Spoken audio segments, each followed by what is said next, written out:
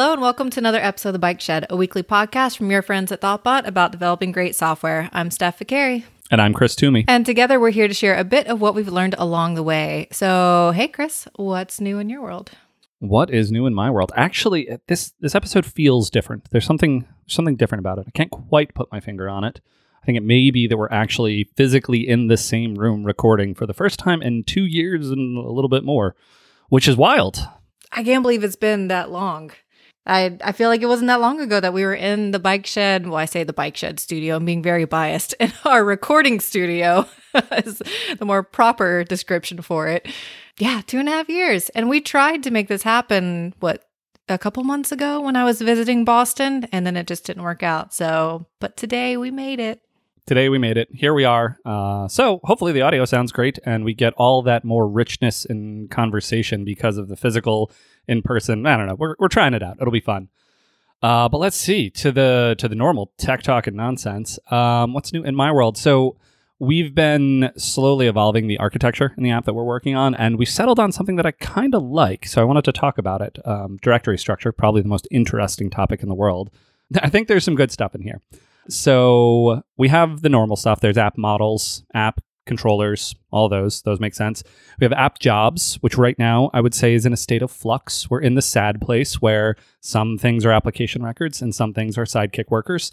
We have made the decision to consolidate everything onto Sidekick workers, which is just like strictly more powerful. So that's the direction we're going to go. But for right now, I'm not super happy with the state of app jobs, but whatever, we have that.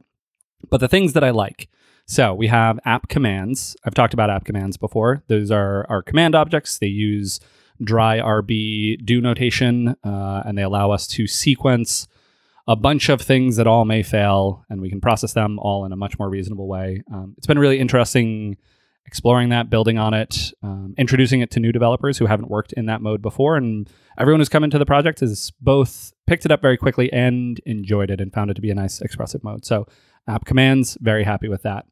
App queries is another one that we have. We've talked about this before, query objects. I know we're a big fan. I got a golf clap across the room here, which I could see live in person. It was amazing. I could feel the wind wafting across the room from the golf clap. But yeah, query objects, they're fantastic. They take a relation, they return a relation, but they allow us to build more complex queries outside of our models. The new one, here we go. So this stuff would all normally fall into app services, which services don't mean anything. So we did not have an app services directory in our application. But the new one that we have is app clients. So these are all of our HTTP clients wrapping external third parties that we're interacting with. But with each of them, we've taken a particular structure, a particular approach. So for each of them, we're using the adapter pattern. There's a blog post on the Giant Robots blog that I can point to that sort of speaks to the adapter pattern that we're using here. But basically, in production mode, there is an HTTP backend that actually makes the real requests and does all that stuff. And in test mode, there is a test backend for each of these clients that allows us to build up a pretty representative fake. And so we're faking it out before the HTTP layer, but we found that that's a good trade-off for us. And then we can say, like, if this fake backend gets a request to /users, then, we can respond in whatever way that we want. And overall, we found that pattern to be really fantastic. We've been very happy with it. So it's one more thing. All of them were kind of just gathering in app models. And so it was only very recently that we said, no, these deserve their own name. They are a pattern. We've repeated this pattern a bunch. We like this pattern. We want to even embrace this pattern more. So long live app clients. I love it. I love app clients. It's been a while since I've been on a project that had that directory, but there was a greenfield project that I was working on. I think it might have been I was working with Boston RB and working on giving them a new site or something like that and introduced app clients. And what you just said is perfect in terms of like you've identified a pattern and then you captured that and gave it its own directory to say like, hey, this is our pattern. We've established it and we really like it. That sounds awesome. It's also really nice as someone who's then new to a code base. If I jump in and if I look at app clients, I can immediately see what are the third parties that we're working with. And that feels really nice. So yeah, that sounds great. I'm into it. Yeah, I think it really was the question of like, is this a pattern we want to embrace and sort of highlight within the code base, or is this sort of a duplication but irrelevant, like not really that important? And we decided, no, this is a thing that matters. We currently have 17 of these clients, so 17 different third-party external things that we're integrating with. So for someone who doesn't really like service-oriented architecture, I do seem to have found myself in a place. But here we are, we do what we have to with what we're given. But yeah, 17 and growing of our app clients. That is a lot. My eyes widened a bit when you said 17. I'm curious because you'd mentioned, you highlighted that app services, that's not really a thing. Like it doesn't mean anything. It doesn't have the same meaning of like the app queries directory or app commands or app clients where it's like, this is a pattern we've identified and named and want to propagate. For app services, I agree. It's that junk drawer. But I guess in some ways, I'm going to say something and then I'm going to decide how I feel about it. That feels useful because then if you have something but you haven't established a pattern for it, you need a place for it to go. It still needs to live somewhere and you don't necessarily want to put it in app models. So I'm curious, where do you put stuff that doesn't have an established pattern yet? It's a good question. I think it's probably app models is our current answer. Like these are things that model stuff. And I'm a big believer in it doesn't need to be an application record backed object to go in app models. But slowly we've been taking stuff out. Like I think it'd be very common for what we talk about as query objects to just be methods in the respective application record. So the user record, as a great example, has all of these methods for doing any sort of query that you might want to do. And I'm a fan of extracting that out into this very specific place called app queries. Commands are now another thing that I think very typically would fall into the app services place. Jobs, naming that as something different. Clients, we've got serializers is another one that we have at the top level. So those are we use Blueprinter within the app. And again, it's sort of weird. We don't really have an API. We're using Inertia. So we are still sort of serializing to JSON across the boundary. And we found it was useful to encapsulate that. And so we have serializers as a directory, but they just do that. We do have policies. We're using Pundit for authorization. So that's another one that we have. But yeah, I think the junk drawer-ness probably most goes to app models. But at this point, more and more, I feel like we have a place to put things. Like it's relatively clear, should this be in a controller or should this be in a query object or should this be in a command? I think I'm finding a place of happiness that, frankly, I've been searching for a long time. Maybe you could say my whole life I've been searching for this contented state of, I think I know where stuff goes in the app. Most of the time. I'm just going to say this, and now that you've asked the excellent question of like, yeah, but no, where are you hiding some stuff? I'm going to like open up models next week and be like, oh, I forgot about all of that nonsense. But the things that we have defined, I'm very happy with. That feels really fair for app models because like you said, I agree that it doesn't need to be active record back to go in app models. And so if it needs to live somewhere, do you add a junk drawer or do you just create app models and reuse that? And I think it makes a lot of sense to repurpose app models or to let things slide in there until you can extract them and let them live there until there's like a pattern that you see. There's one more that I find hilarious, which is AppLib, which my understanding, I remember at one point having one of those afternoons where I'm just like, I thought stuff worked, but stuff doesn't seem to work. I thought lib was a directory in Rails apps, and it was like, oh no, now we auto load only under the app. So you should put lib under app. And I was just like, okay, whatever. So we have AppLib with very little in it, but that isn't so much a junk drawer as it's stuff that's like, this doesn't feel specific to us. This goes somewhere else. This could be extracted from the app. But I just find it funny that we have AppLib. Just seems wrong.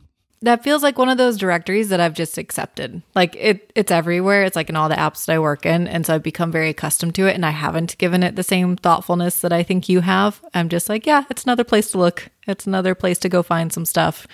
And then if I'm adding to it, yeah, I don't think I've been as thoughtful about it, but that makes sense that it's kind of silly that we have it and that becomes like the junk drawer. If you're not careful with it, that's where you stick things. I appreciate your describing my point of view as thoughtfulness. I feel like I may actually be like burdened with historical knowledge here because I worked on Rails apps in the long, long ago when lib didn't go in app.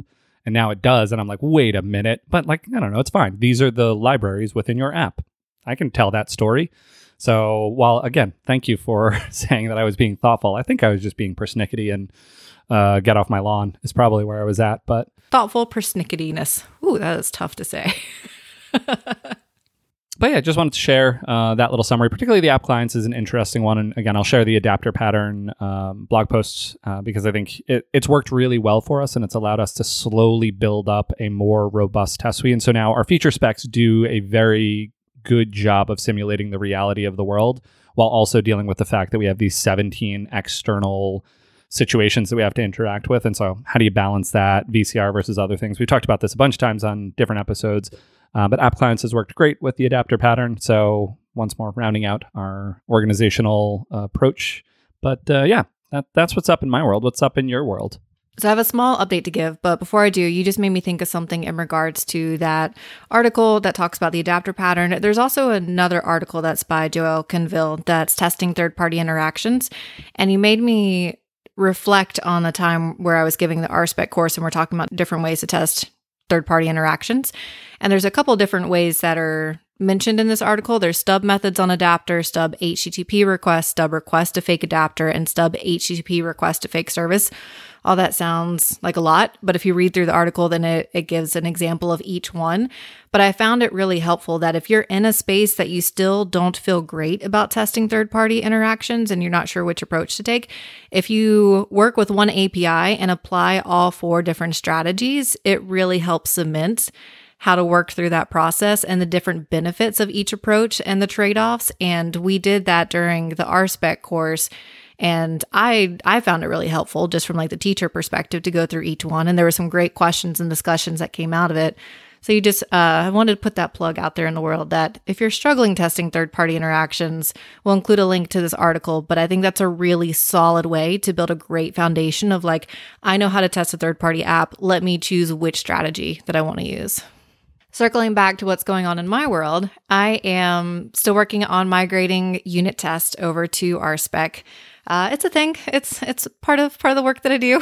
I can't say it's particularly enjoyable, but it will have a positive payoff. And along that journey, I've learned some things or rediscovered some things. One of them is read expectations very carefully. So when I was migrating a test over to RSpec, I read it as where we expected a record to exist. The test was actually testing that a record did not exist.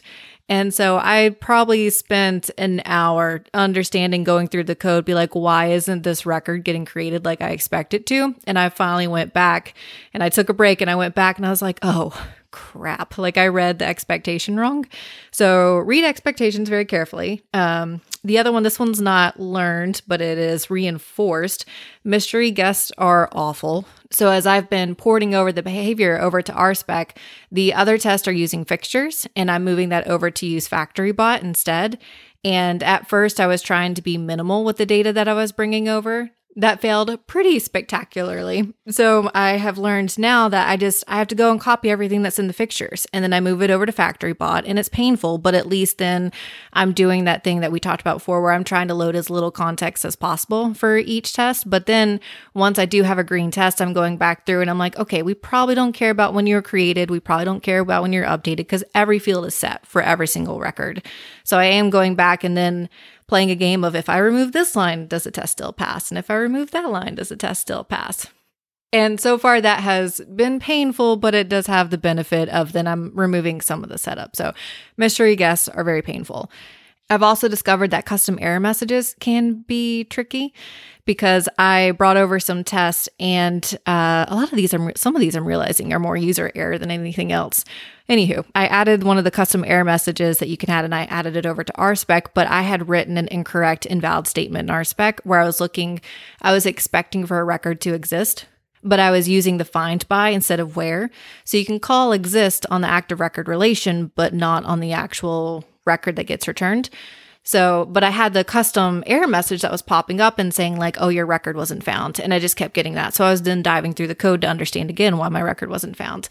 And once I removed that custom error message, I realized that it was actually because how I'd written the RSpec assertion that was wrong. Because then RSpec gave me a wonderful message that was like, hey, you're trying to call exist on this record and you can't do that. Instead, you need to call it on a relation.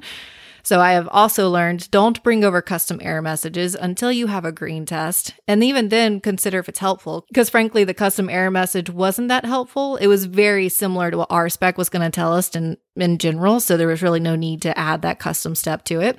For the final bit that I've learned, or the hurdle that I've been facing, is that migrating test descriptions are hard unless they map over. So like RSpec has the context and then the it description that goes with the test.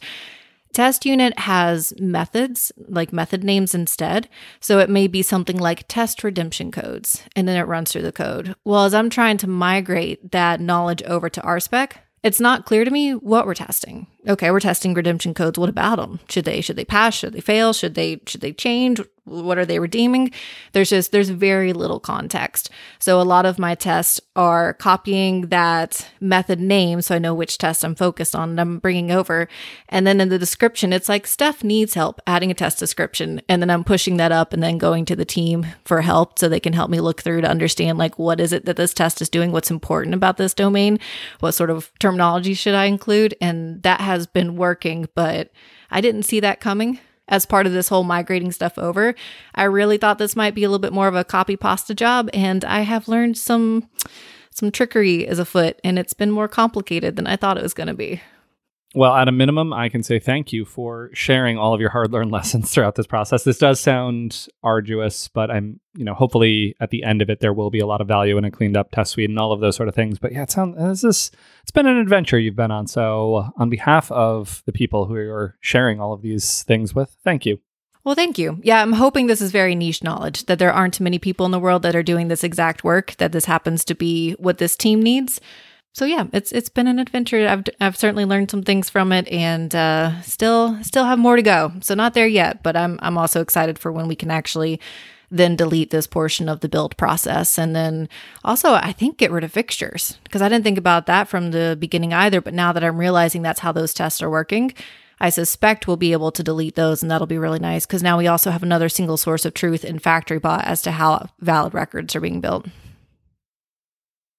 Flaky tests take the joy out of programming. You push up some code, wait for the test to run, and the build fails because of a test that has nothing to do with your change. So you click rebuild and you wait again, and you hope you're lucky enough to get a passing build this time. Flaky tests slow everyone down, break your flow, and make things downright miserable. In a perfect world, tests would only break if there's a legitimate problem that would impact production. They fail immediately and consistently, not intermittently. But the world's not perfect, and flaky tests will happen, and you don't have time to fix all of them today. So how do you know where to start? BuildPulse automatically detects and tracks your team's flaky test. Better still, it pinpoints the ones that are disrupting your team the most. With this list of top offenders, you'll know exactly where to focus your effort for maximum impact on making your builds more stable. In fact, the team at Codecademy was able to identify their flakiest tests with BuildPulse in just a few days. By focusing on those tests first, they reduced their flaky builds by more than 68% in less than a month. And you can do the same because BuildPulse integrates with the tools you're already using. It supports all of the major CI systems, including Circle CI, GitHub Actions, Jenkins, and others.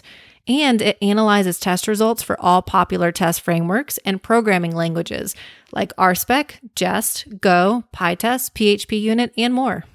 So stop letting flaky tests slow you down. Start your 14-day free trial at BuildPulse today.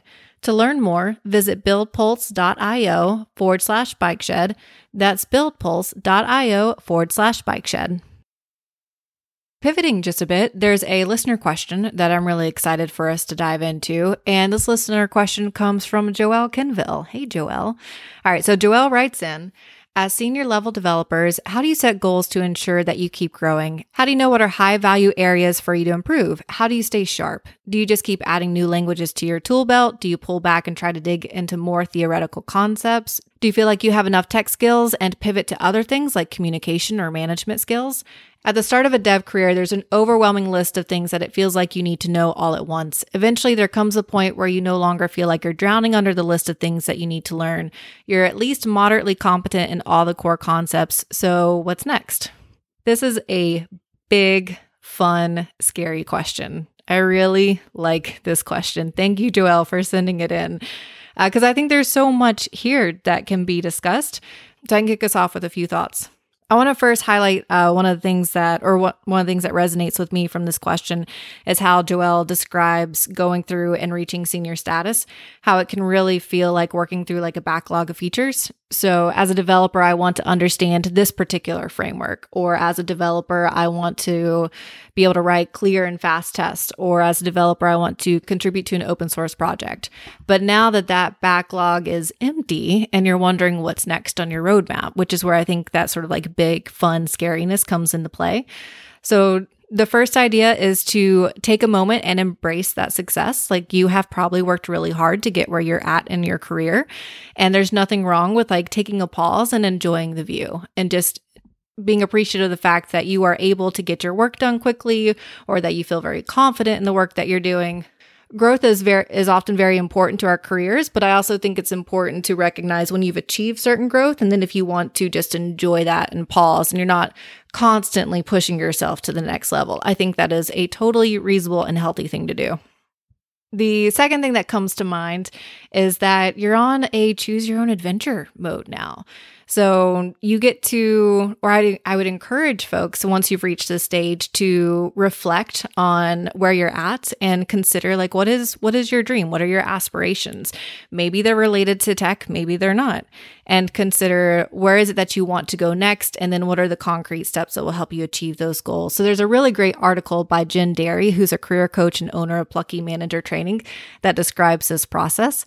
And there's a really great blog post that I'll be sure to include a link to in the show notes. But she has a couple of great questions that will then help you identify, like, what are my goals? Some of those questions are, if I could do anything and money wasn't an object, I'd spend my time doing ... And that doesn't necessarily mean sitting on a beach with your toes in the sand all day. I mean, it could, but then that probably just means you need a vacation. So take the vacation.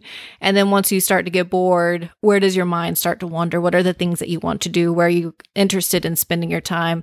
And then once you have an idea of how you'd like to spend your time, you can consider what actions you could take next that will point you in that direction.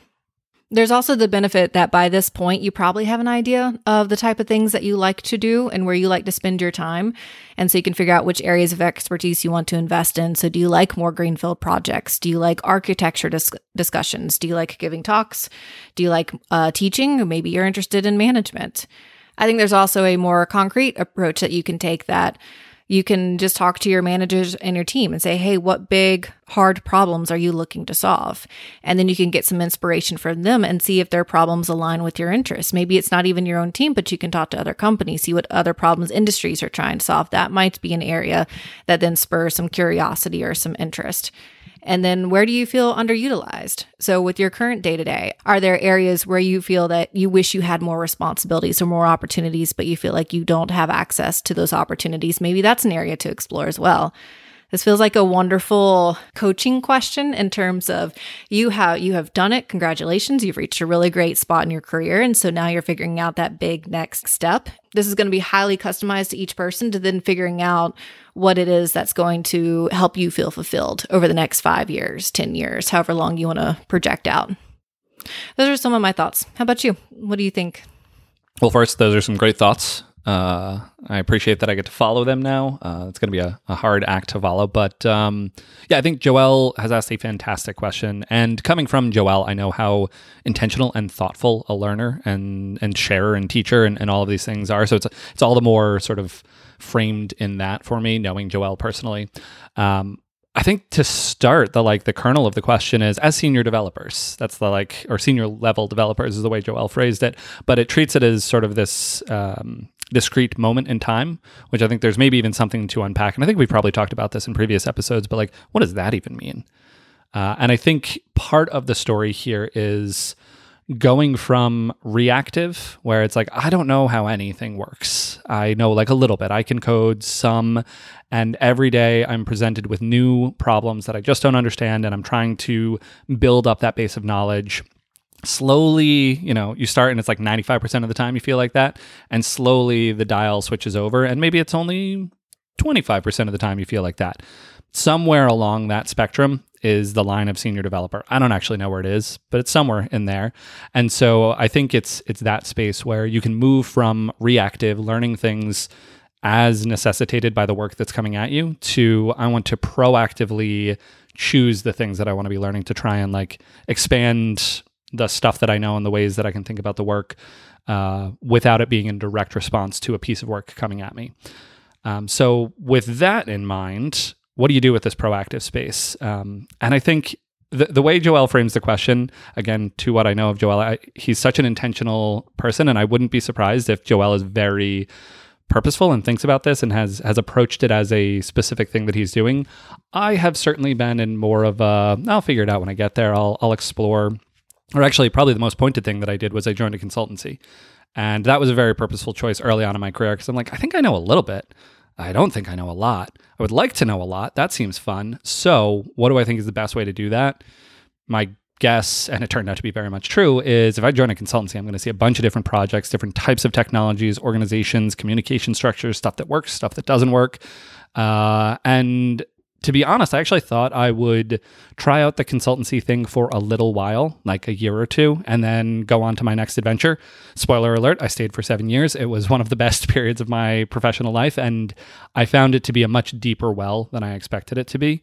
But for anyone that's looking for like, how can I structure my career in a way that will just automatically provide this sort of novelty and space to grow, I would highly recommend a consultancy like Thoughtbot. I wonder if they're hiring. Why, yes, we are hiring. That was a perfect plug that I wasn't expecting for that to come. But yes, Thoughtbot is totally hiring.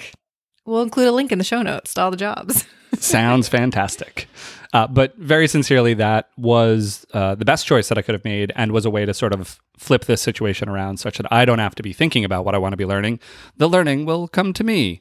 But even within that, I still tried to be intentional from time to time. And I would say, again, I don't have a holistic theory of how to improve. I just have some stuff that's kind of worked out well. One thing is focusing on fundamentals wherever I can, or a different way to put it is giving myself permission to spend a little bit more time whenever my work brushes up against what I would consider fundamentals. So things that are in that space are like SQL. Every time I'm working on something, I'm like, I could use like a cross join here, but I don't know what that is. Maybe I'll spend an extra 30 minutes Googling around and trying to figure out what a cross join is. That a thing? Is a cross join a real thing? I might be making up a window function. I know that those are real. Maybe I'll learn what a window function is. I think a cross join's a real thing. A left outer join, that's a cool thing. And so each time I've had that, SQL has been something that, expanding my knowledge, I've continually felt like that was a good investment. Or fundamentals of HTTP. That's another one that really has served me well. With Ruby being the primary language that I program in, sort of deeply understanding the language and the fundamentals and the semantics of it, that's another place that has been a good investment. But by contrast, I would say I probably haven't gone as deep on the frameworks that I work with. So Rails is maybe a little bit different just because, like many people, I came to Ruby through Rails, and I've learned a lot of Rails. But like in JavaScript, I've worked with many different JavaScript frameworks, and I have been a little more intentional with how much time I invest into furthering my skills in them, because I've seen them change and evolve enough times. And if anything, I'm trying to look for ones that are like, what if it's less about the framework and more about JavaScript and web fundamentals underneath? Thus, I've found myself in Svelte. But I think it's that choice of trying to anchor to fundamentals wherever possible. And then I would say the other thing that's been really beneficial for me is, what can I do that's sort of wildly outside the stuff that I already know? And so probably the most pointed example I have of this is learning Elm. So I had previously spent most of my career working in Ruby and JavaScript, so primarily object-oriented languages without a strong type system. And then I was able to go over and experience this whole different paradigm, way of working, way of structuring programs, feedback loop. There was so much about it that was really, really interesting. And even though I don't get to work in Elm, frankly, as much as I would want at this point, or really at all, it informs everything that I do moving forward. And I think that falls out of the fact that it was so different than what I was doing. So if I were to do that again, probably the next type of language I would learn is a Lisp, because those are like, well, that's a whole other category of thing that I've heard about. People say some fun stuff about them, but I don't really know. So it's that fundamentals and weird stuff is how I would describe it. And by weird, I mean outside of the core base of knowledge that I have. I love that categorization. I'm going to stick with it. Fundamentals and weird stuff to stretch and grow and find some other areas. I also really like your framing, the reactive versus proactive. I think that's a really nice way to put it, because so much of your career is you were just learning what your company needs you to learn, or you're learning what you need to keep progressing and to feel more competent with the types of features or the work that you're handling. And I think that's why Jen Derry's blog post resonates with me so much, because it's probably up until now a lot of someone's career, maybe not Joelle's particularly, but I know probably for my career, a lot of it's been reactive in terms of what are the things that I need to learn. And so then once you reach that point of like, okay, I feel competent and reasonably good at all the things that I needed to know, where do I want to go next? And rather than focus on necessarily like the plans that are laid out in front of me. I can then go wide and think about what are some of the bigger things that I want to tackle, what are the things that are meaningful to me, because then I can now push forward to like this bigger goal versus of achieving a particular like salary band or title or things like that, but I can focus on something else that I really want to contribute to. And there do seem to be two common paths. So once you reach that level, either you typically go into management or you become that more like principal and then onward and upward, whatever's after principal. I don't even know what's after that. But the titles that come after principal. So there's management. And then I've seen the other very strong contributors. So like Aaron Patterson comes to mind. I feel like those people then typically will migrate to places where then they get to contribute to a language or to a framework. And I think it comes down to the idea of impact, because both of those provide a greater impact. So if you go into management, you can influence and affect a team of individuals and you can increase the value created by that team, then you've likely exceeded the value that you would have created as your own individual contributor. Or if you contribute to a language or a framework, then your technical decisions impact a larger community. So I think that would be another good thing to reflect on is what type of impact am I looking for? What type of communities do I want to have a positive impact on? And that may spur some inspiration around where you want to go next, the things that you want to focus on. Yeah, I think one of the things you're picking up in that Joel mentioned in his question is the idea of, there's the individual contributor path, but then there's also the management path, which is the typical sort of, that's the progression. And I think for one, naming that the individual contributor path and the idea of like going to principal dev and those sort of outcomes is a fantastic path in and of itself. I think often it's like, well, you go along for a certain amount of time and then you become a manager. It's like, those are actually distinctly different things and people have different levels of interest and aptitude in them. And I think recognizing that is critically important. And so not expecting that management just comes after individual contributor is an important thing. The other thing I'll say is Charity Majors, who we've had on the podcast a bit back, she has a wonderful blog post about the pendulum swing called the Engineer Manager Pendulum. And so in it, she talks about folks that have taken an exploration over into Managerland and then come back to the individual contributor path or vice versa, sort of being able to move between them, treating them as two potentially parallel career tracks, but ones that we can move between. And her assertion is that often folks that are particularly strong have spent some time in both camps, because then you gain this empathy, this understanding of what's the whole picture? How are we doing all of this? How do we think about communication, et cetera? So again, to name it, like I think it's totally fine to stay on one of those tracks to really know which of those tracks speaks to you, or to even move between them a little bit and to explore it and to find out what's true.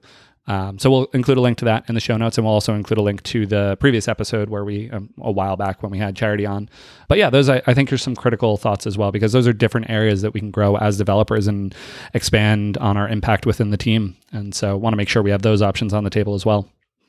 Absolutely. I love where teams will support individuals to feel comfortable shifting between experiences like that, because it does make you a more well-rounded contributor to that product team, not just as an engineer, but then you will also understand what everybody else is working on and be able to have more meaningful conversations with them about the company goals and then the type of work that's being done. So yeah, I love it. If you're in a place that you can maybe fail a little bit, hopefully not in a too painful way, but you can take a risk and say, hey, I want to try something and see if I like it, then I think that's wonderful, and take the risk and see how it goes. And just know that you have an exit strategy should you decide that you don't like that work or that type of work isn't for you. But at least now you know a little bit more about yourself.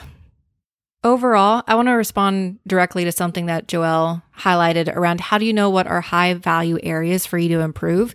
And I think there's two definitions there, because you can either let the people around you and your team define that high value for you, and maybe that really resonates with you and it's something that you enjoy. And so you can go to your manager and say, hey, what are some high value areas where I can make an impact for the team? Or it could be very personal. And what are the high value areas for you? Maybe there's a particular industry that you want to work on. Maybe you want to hit the public speaking circuit. And so you define more intrinsically what are those high value areas for you. And I think that's a good place to start collecting feedback and start looking at what's high value for you personally, and then what's high value to the company, and see if there's any overlap there.